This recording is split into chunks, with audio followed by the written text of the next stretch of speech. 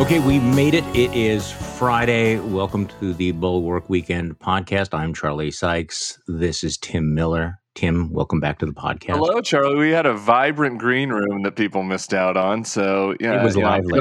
I'm feeling like I'm just ready to hit the ground running here on this Friday morning. Okay, so, target-rich environment, once again, we could talk about Liz Cheney. We could talk about Dan Crenshaw. We could talk about Alex Jones, Ron DeSantis, Mitch McConnell suggesting, hey, I may actually blow this Senate race. Interesting polls out of Wisconsin. Larry Hogan calling bullshit on the nominee for governor in his own state. Carrie Lake talking about BDE. Okay, you get none of the historical or even musical references that I make. Okay, but I'm guessing you got the BDE reference that went right over my head or something. Pete Davidson has BDE. Did you not know that? Do you even know who Pete Davidson is? I do know who Pete Davidson is. I don't know why anyone would think he has BDE. Yeah, because Ariana Grande said that he did. Yeah, it was just kind of a little internet discussion. A little cred there. Yeah, big dick energy is what it is, but not Dick Cheney. We did have some big Dick Cheney energy the past few weeks, but yeah, that's what it stands for. And I did find it kind of weird that the party that's so concerned about grooming, Carrie Lake in her speech was like, you should talk to your kids about this. If you're like Charlie, you don't get the reference, talk to your kids. I'm going, oh, really? Yeah. Talk to your kids about big penises. That sounds totally not at all weird or groomy. Daddy, why do so many Republicans like Donald Trump? Well, Johnny, because he has big dick energy, according to Carrie Lake. And, so this is why she's a rock star. This is why she's a rock star and Liz Cheney isn't. So, okay, before we get into the really cool stuff, my absolute favorite story of the day that I could actually spend all day just reading over and over again. I could spend the whole podcast reading it aloud. This Washington Post story: Russia's spies misread Ukraine and misled Kremlin as war loomed. And it turns out the spies, suck as badly as the Russian military did. And it tells these dazzling details that these Russian spies, it's the FSB operatives, they were so confident that Russia would just roll through and they would be greeted as liberators in Kyiv, that they were arranging for safe houses and accommodations in informants' apartments. And they told some of their moles there, you might want to leave just shortly, but leave your keys because we're going to need your stuff. And my favorite line, though, in the whole story is you go through how they completely screwed this up, how they got it wrong, how they misled everybody, how they had no idea the way the Ukrainians would respond or President Zelensky would respond. And then there's this line in the Washington Post story: the FSB did not respond to requests for comment. I just, hey, what I could just imagine, in the 1960s, calling up the KGB, public relations. Hey, we have this story about that you tried to murder somebody with a poison-tipped arrow in London. Would you care to comment? Oleg? May I speak to Oleg in the Public Affairs Department? That's pretty good. This is like a Spies Like Us type thing. This is a movie reference we could maybe meet in the middle on. That's the 1980s, right? That's a cultural overlap.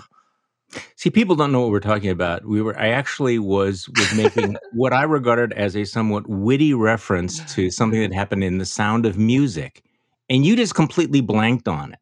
Of course. I mean, it's, right? I mean, was the Sound of Music in color, or did they have to recolorize it? Just later on. Shoot me now. I mean, just right now. The hills are alive. So anyone that knows Tim or, goes to one of his many book events for his New York Times bestselling book, Why We Did It, what would really be cool is, you raise your hand at the back and, Tim says, yes, lady in the back. And you stand up with the boombox, put it over your head and play The Hills Are Alive, right? Just because. Just a little troll.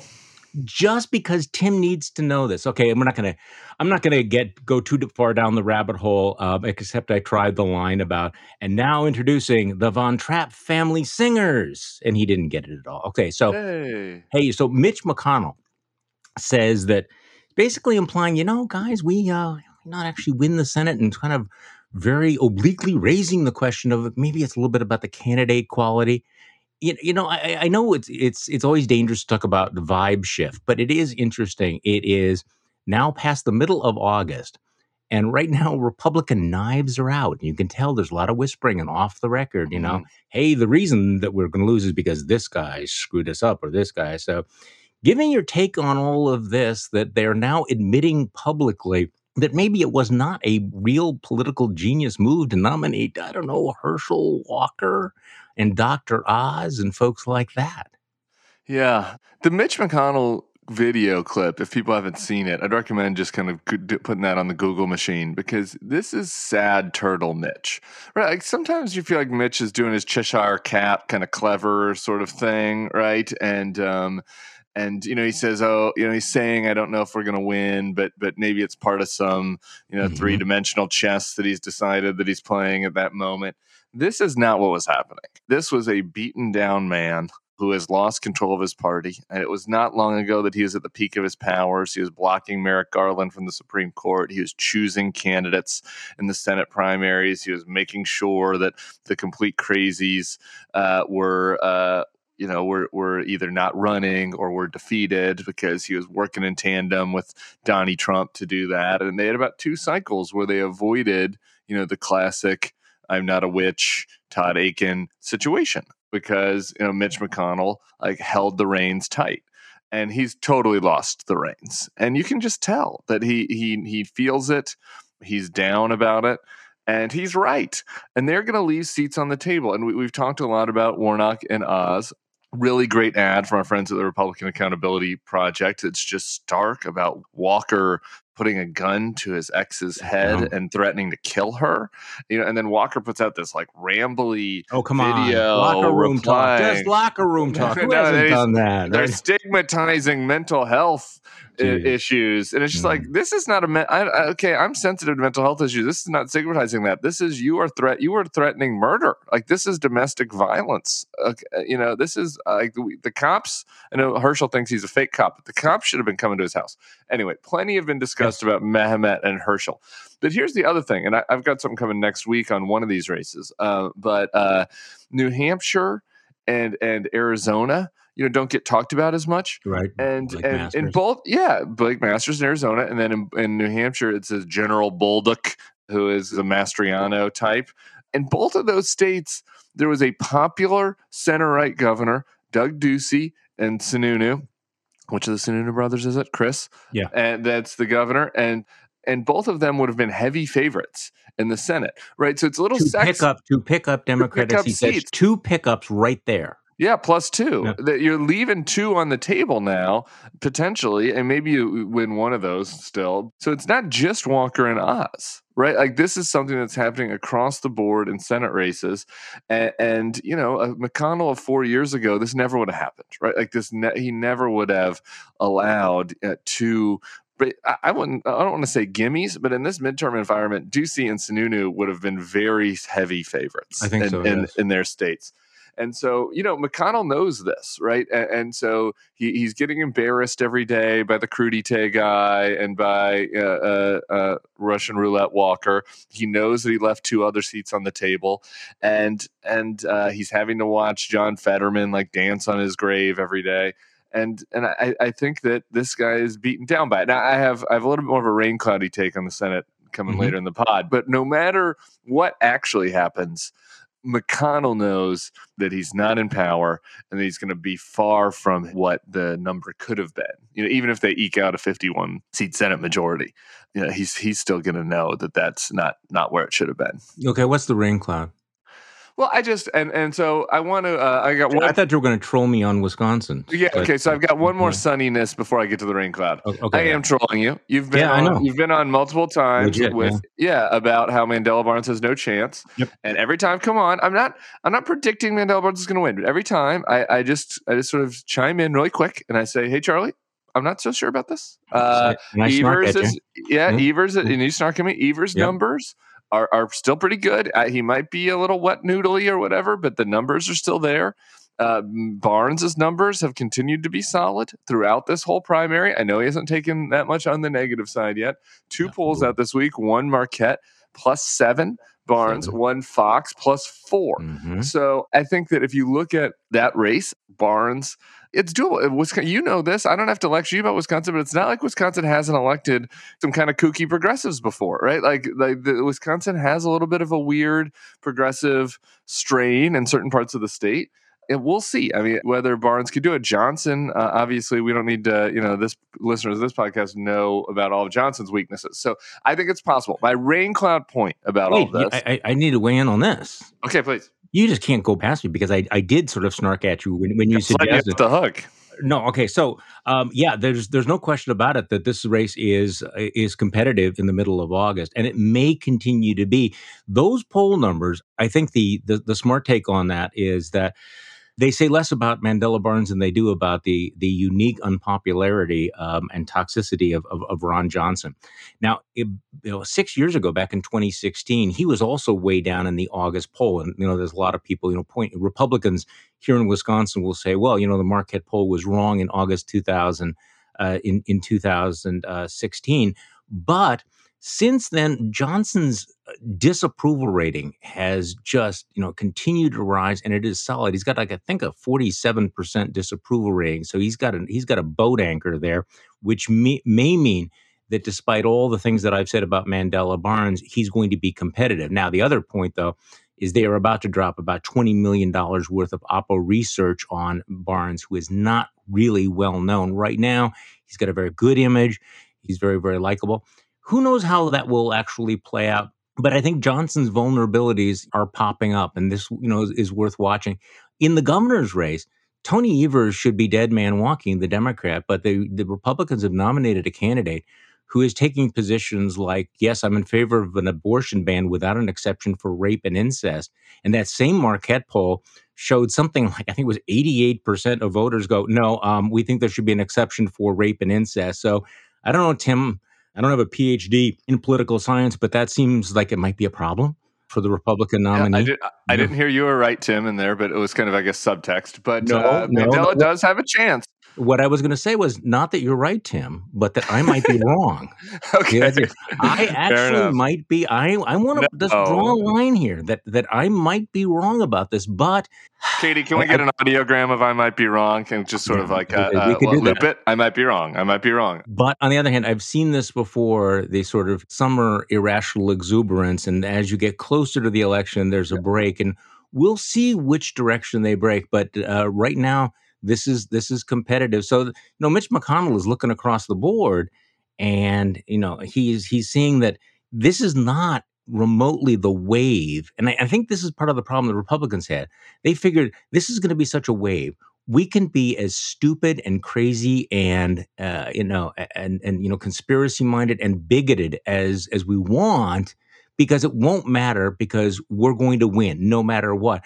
And now it's like, holy shit, no, maybe it's not going to be a wave, and maybe crazy is not a winning strategy. For sure. And I have one more positive for the Democrats, and I want to get to rain cloud. But I think this ties directly to what you were saying. The abortion thing here is where it has become such an issue. In a place like Wisconsin, where I think it is really going to matter, right? Because we're on the same ballot now, the Senate race and the governor's race. And if people are looking at this ballot and they see Michaels, this is a purple state, but it has a deep red legislature.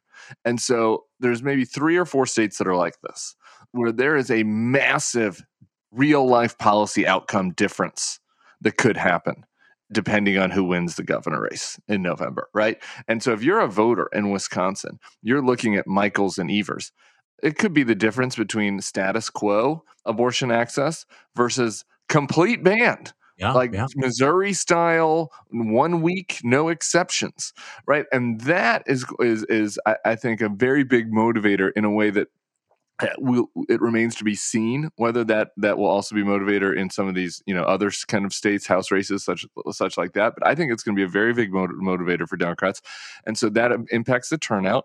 And then it also, we're in a time with very little ticket splitting, and Ron Johnson isn't the person that really attracts a lot of ticket splitting. Nope. So do you imagine a lot of Evers Johnson voters? Not really. Like, that's kind of hard to imagine. It's maybe a little easy to imagine a Brian Kemp, Raphael Warnock voter, like who that person is. Who is the Tony Evers, Ron Johnson voter? I'm sure they exist. I'm sure Sarah can find them for the focus group, but I think that's going to be a very small number.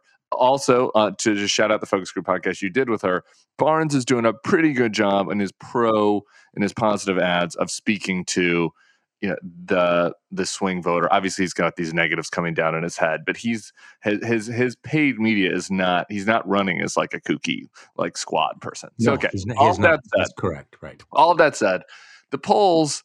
We just have to be honest about this. For 2 straight cycles, Yeah. have really undercounted Republicans. Thank you. And I think particularly in Midwestern states. And so if you looked at, I Of think which Wisconsin is one. right. Okay. So on average, I think in the Senate last time, it was a 6-point miss. So, okay. So the polls show Mandela up 4 and 7.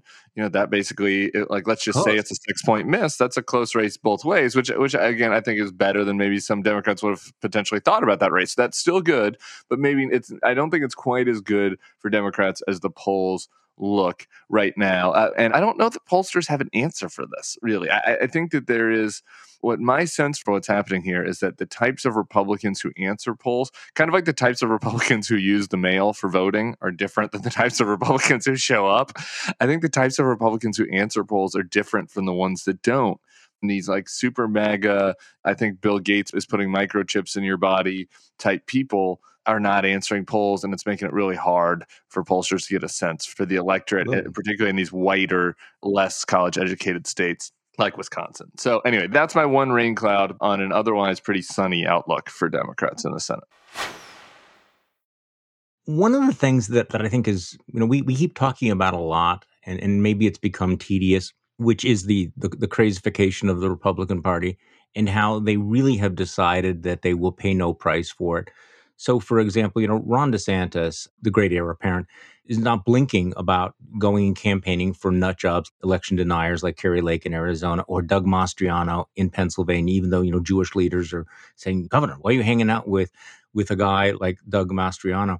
You have Elise Stefanik, who has embraced a candidate named Carl Palladino. He's been around for a while, running for Congress. He goes on a radio show saying that Merrick Garland should probably be executed.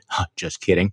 Wasn't Palladino, this is a flash of eyes, wasn't he the one that did a lot of like Michelle Obama monkey stuff? Sure, I mean, yeah. like really, yeah, okay. Yeah, Roger Stone's guy, I think. A real class act. And so speaking of unhinged bigots, Kari Lake, who is, unhinged, and again, there's almost like there's no fallout from this stuff. Kari Lake just endorsed a guy who's running for the legislature I think he's running for the legislature in Oklahoma. She just endorsed a guy named Jaron Jackson, who tweeted, "I am honored to be endorsed by the America First Trump-endorsed warrior who drained the McCain swamp in Arizona, is now the GOP nominee for governor in Arizona, Kari Lake."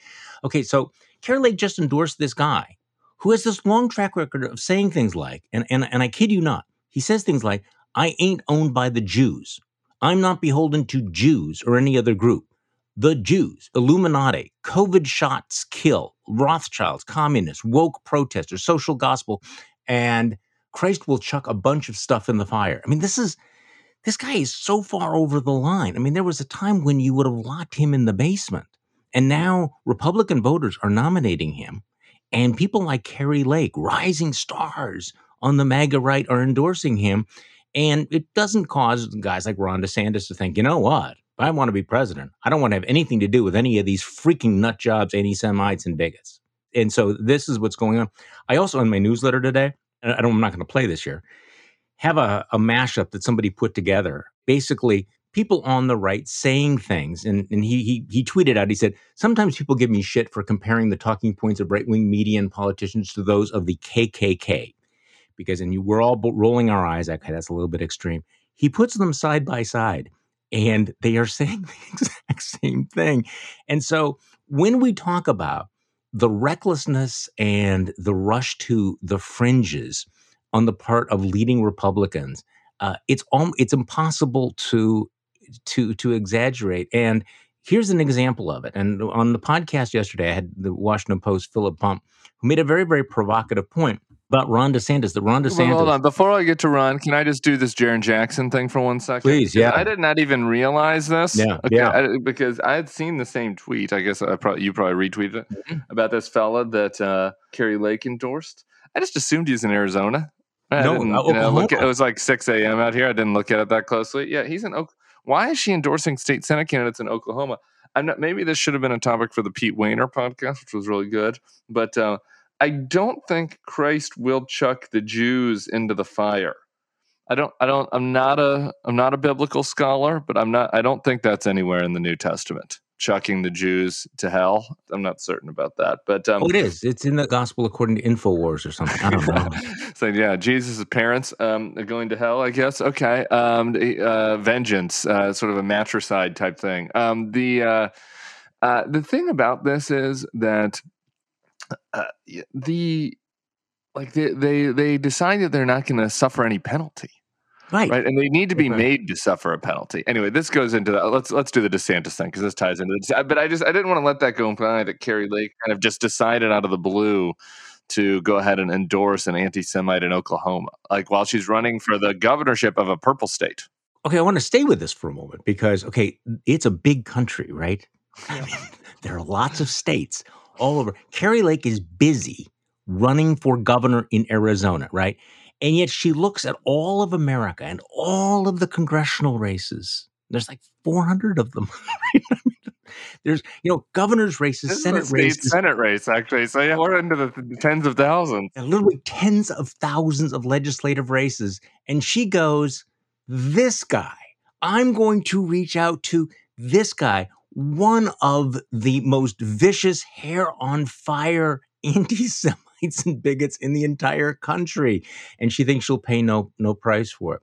Well, but this is a strategy. And Philip Bump, in yesterday's podcast, the Washington Post Philip Bump, made a really provocative point. I mean, the bottom line here is that Donald Trump was Breitbart and Ron DeSantis is InfoWars. And his point is that the formula that Donald Trump used was to appeal to the fringes.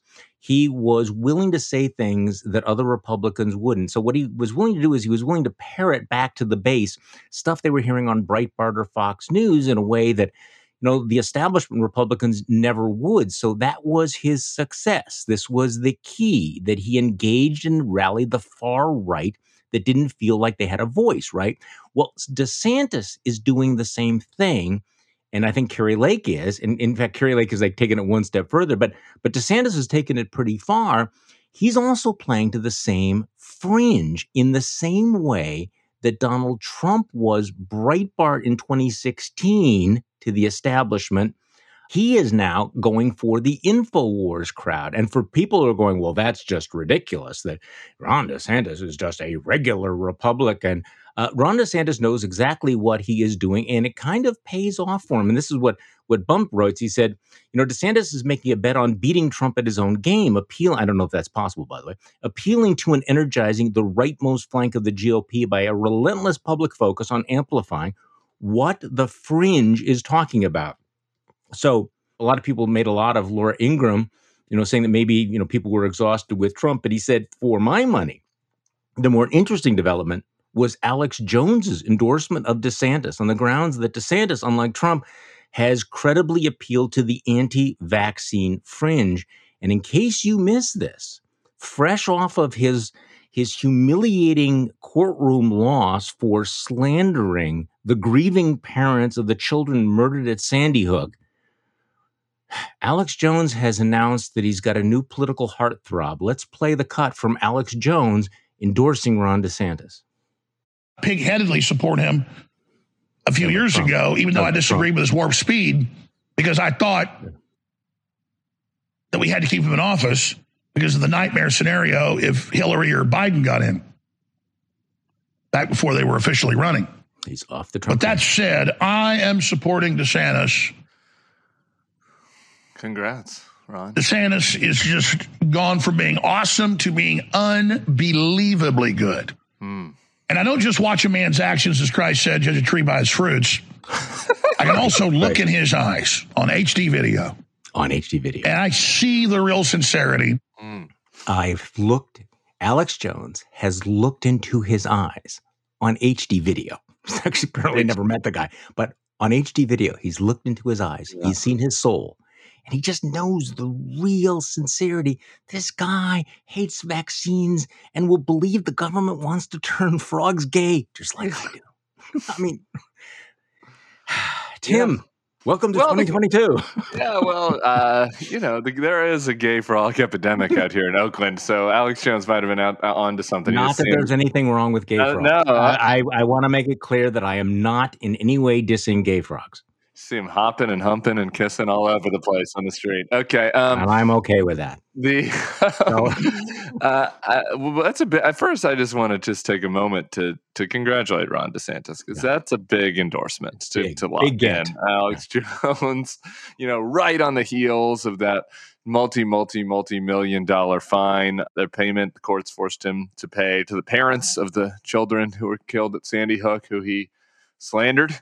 It's kind of reminiscent of the David Duke Donald Trump endorsement back in 2016, early 2016, if you remember that. The DeSantis thing, the Trump is Breitbart.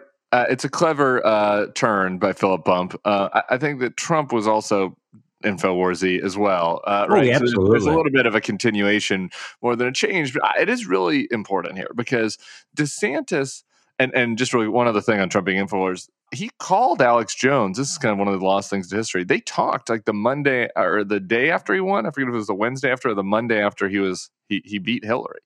He called Alex Jones to thank him for his service. So anyway, I by the way have a whole subchapter in my book, How the Right Lost Its Mind, about Donald Trump and Alex Jones, and particularly. Yeah, this is the guy he was elected president of the United States, and one of the first guys that he called, and you would assume that he would have been busy, was Alex Jones to thank him for the crucial role he played in electing him. Unbelievable. So there you go. So you had that. That was not lost history for you. It's right there in your book. My bad. Yeah. Maybe that's where I remember it from, since I read your book for prep for why we did a travelogue from the Republican Road to Hell, available now on Amazon. Anyway, back to Ron DeSantis.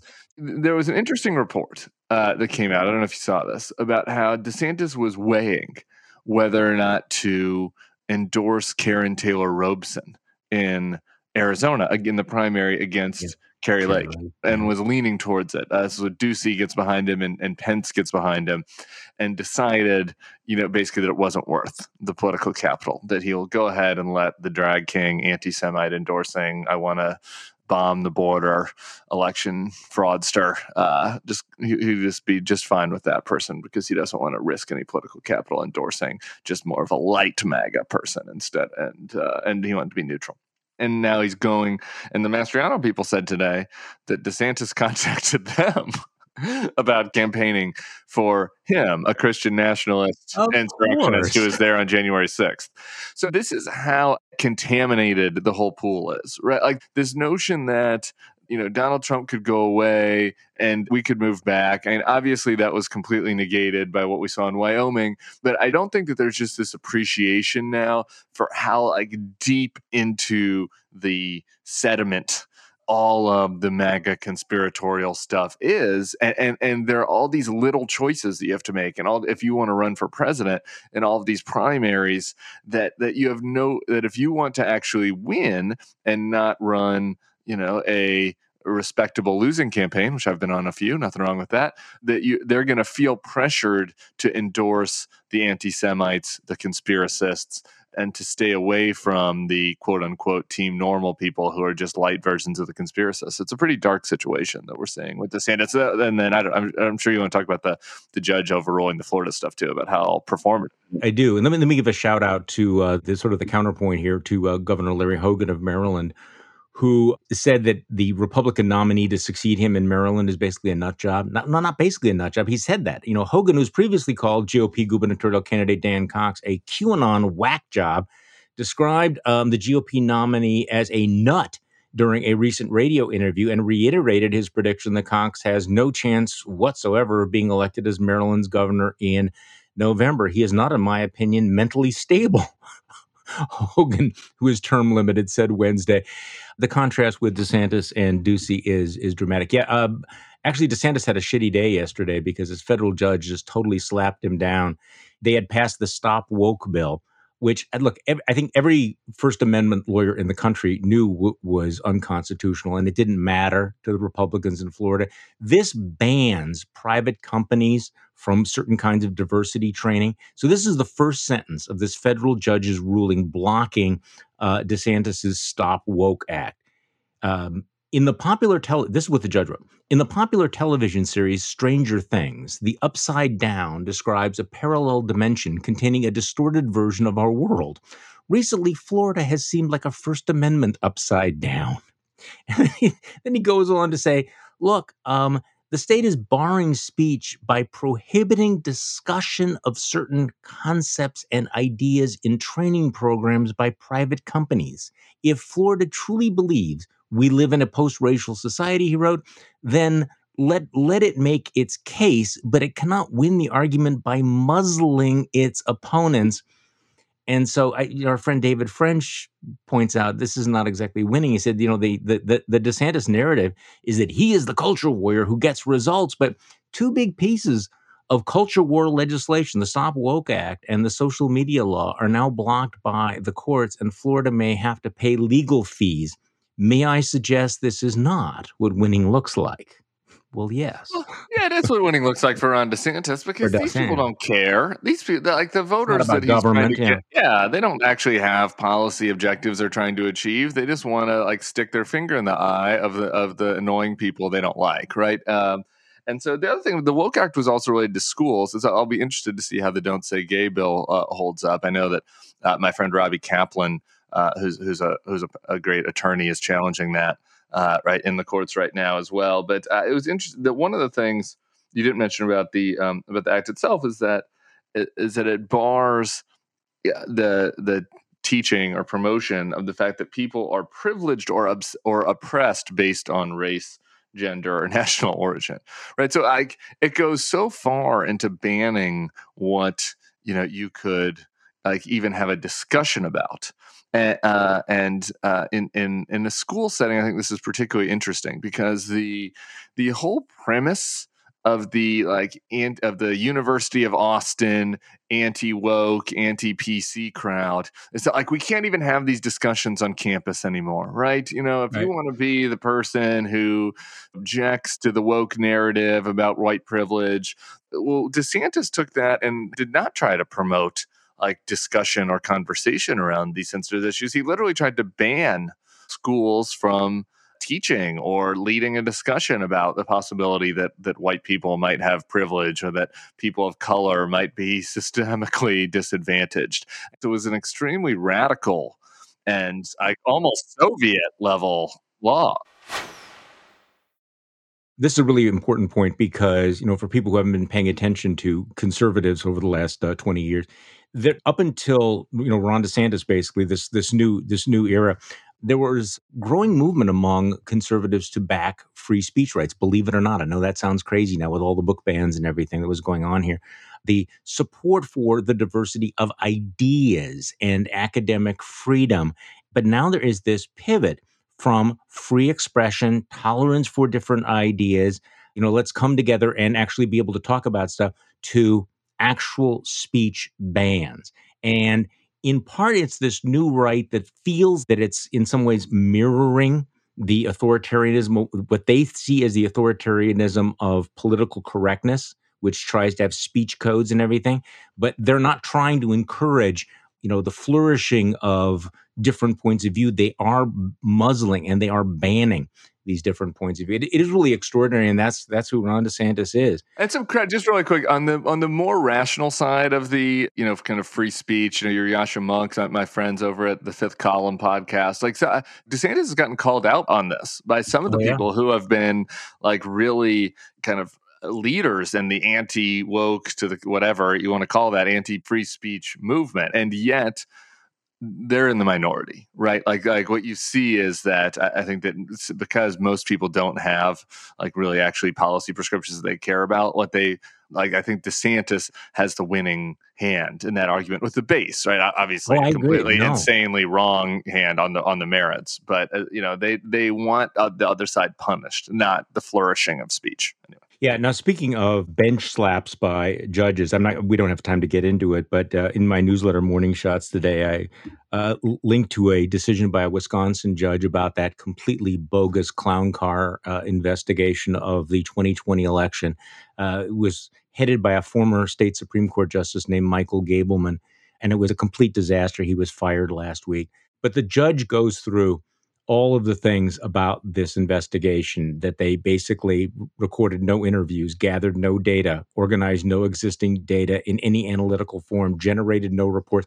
Just one after this judge just pounds them and pounds them and pounds them. What a bunch of liars and frauds and freaks they are. He revokes the permission of these lawyers, including a rather prominent conservative lawyer named James Bopp, to even represent this effort in Wisconsin courts anymore, because they're basically so full of shit.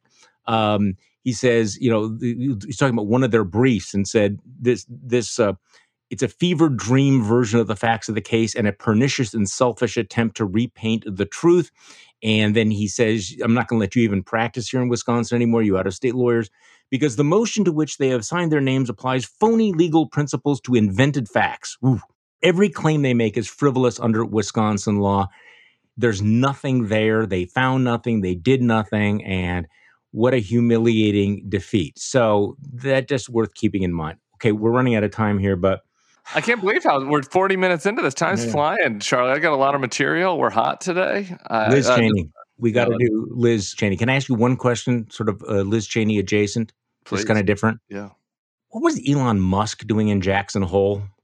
Kissing up to Kevin McCarthy the day of the primary. What is Elon Musk doing? Showing up at Republican fundraisers in Wyoming. He's a busy guy. So has he gone like totally MAGA, totally McCarthy? What the hell? Well, I think that he knows that Trump's Kevin can very easily be Elon's Kevin in Congress. I think Kevin likes to pretend like him and Elon are friends. I've heard that from reporters who spent a lot of time with him, and so I think that if you're a company, the highly subsidized companies like he has, be nice to have a Speaker of the House as your little your lapdog, your yip dog. You know what? Lapdog, yip dog. Thank you. That's the word I was looking for. So I think there's that. And I also think that Elon Musk he's just following a trajectory that's pretty familiar at this point. It's moving from I'm being a contrarian to, actually I'm just, a full red-pilled Republican. And it seems like he's on that trajectory, but he also might, I think at the same time is being calculating about how he can use and abuse Kevin.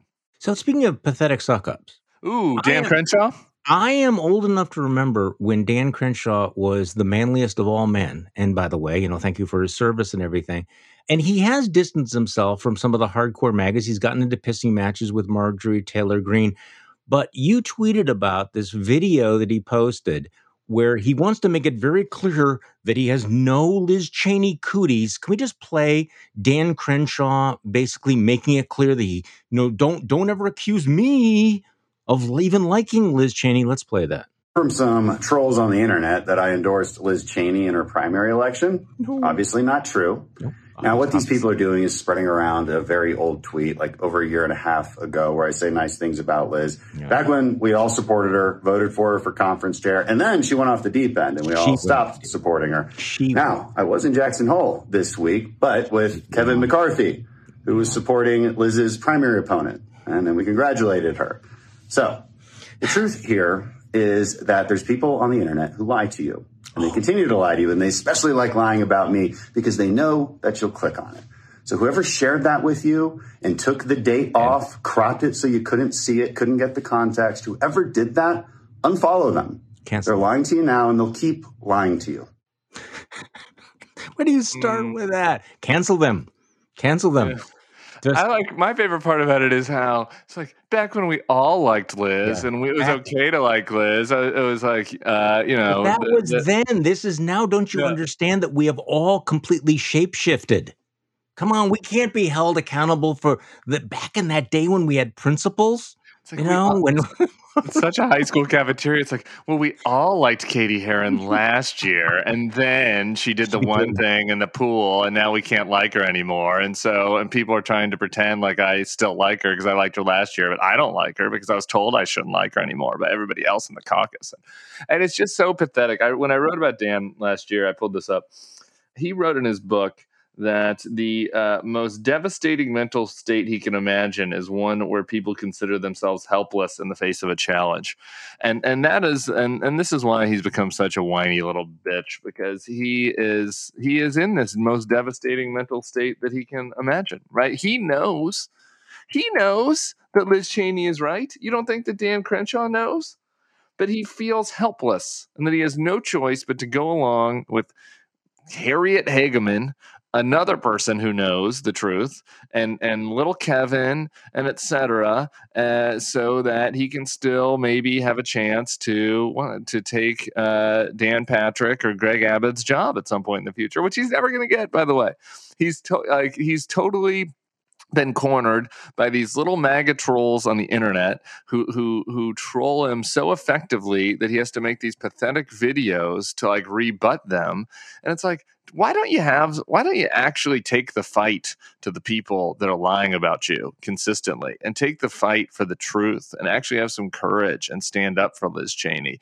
But that would mean actually taking some sort of risk. So instead, he will continue to make whiny little selfie videos. Okay, It's really sad. Yes, and pathetic. Okay, so you have some more Cheney material? I have one other thing I have to rant about. This is the home team podcast. It might be a little niche, but every once in a while you get to rant about random Wisconsin people. So this is mine. Okay, 2013, I started a group called America Rising with two other people. There was a Democratic group called American Bridge, and they did a very good job of sending little trackers around with videos to follow Republican candidates, get them to say embarrassing things, give the video out to the media, etc. And Republicans didn't have this. So three of us started a group that was going to compete against that. And it did pretty well for the first cycle when I was in charge. We took out a couple Democrats. Sorry, apologies in retrospect.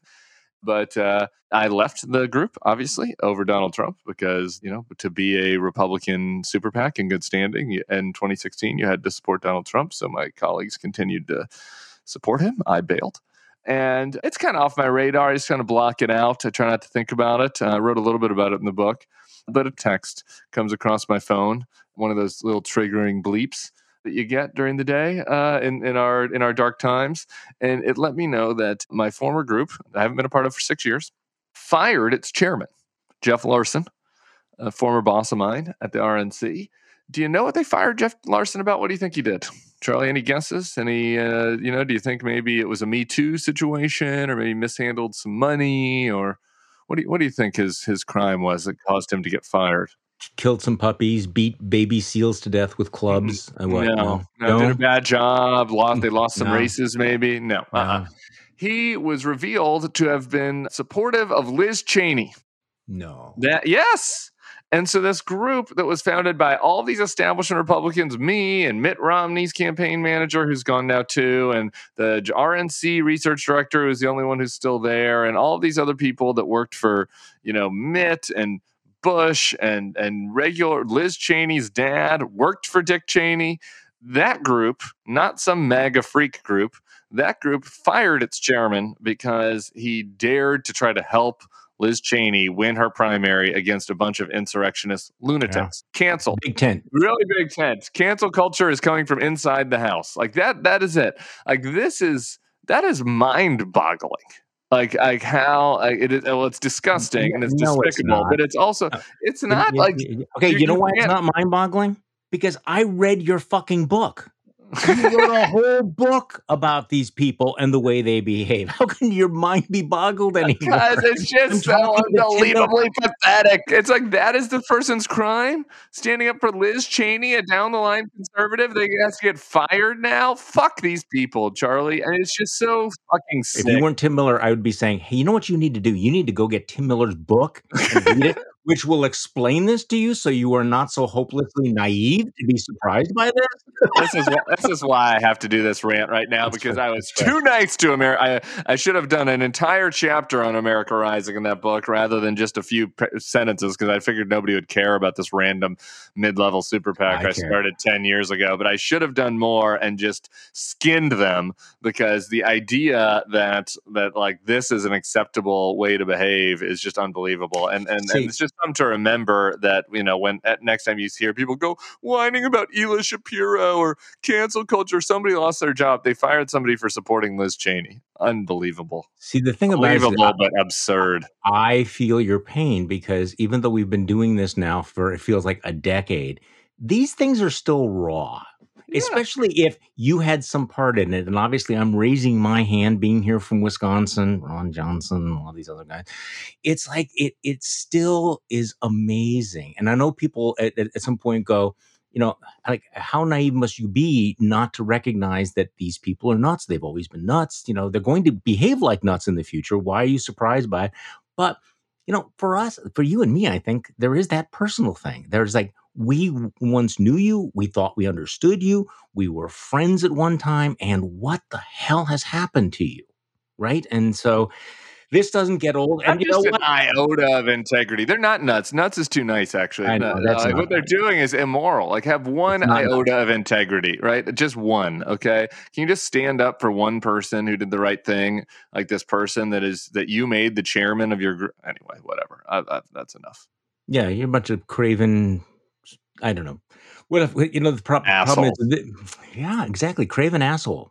But craven asshole. I mean, assholes aren't necessarily purely evil. I mean, there's something that's beyond that. So we'll have to keep working on this. We'll have to keep working on our nomenclature. Tim Miller, thank you so much for joining me on the Weekend Podcast. And we're gonna have to continue this next week. Okay. Joey, sounds great. Have a great week, everybody. See you next Friday. You too. And thank you all for listening to the Weekend Bulwark Podcast. I'm Charlie Sykes. I will be back on Tuesday. We'll do this all over again. Monday, of course. Hey, check in. Amanda Carpenter's going to have a very special podcast.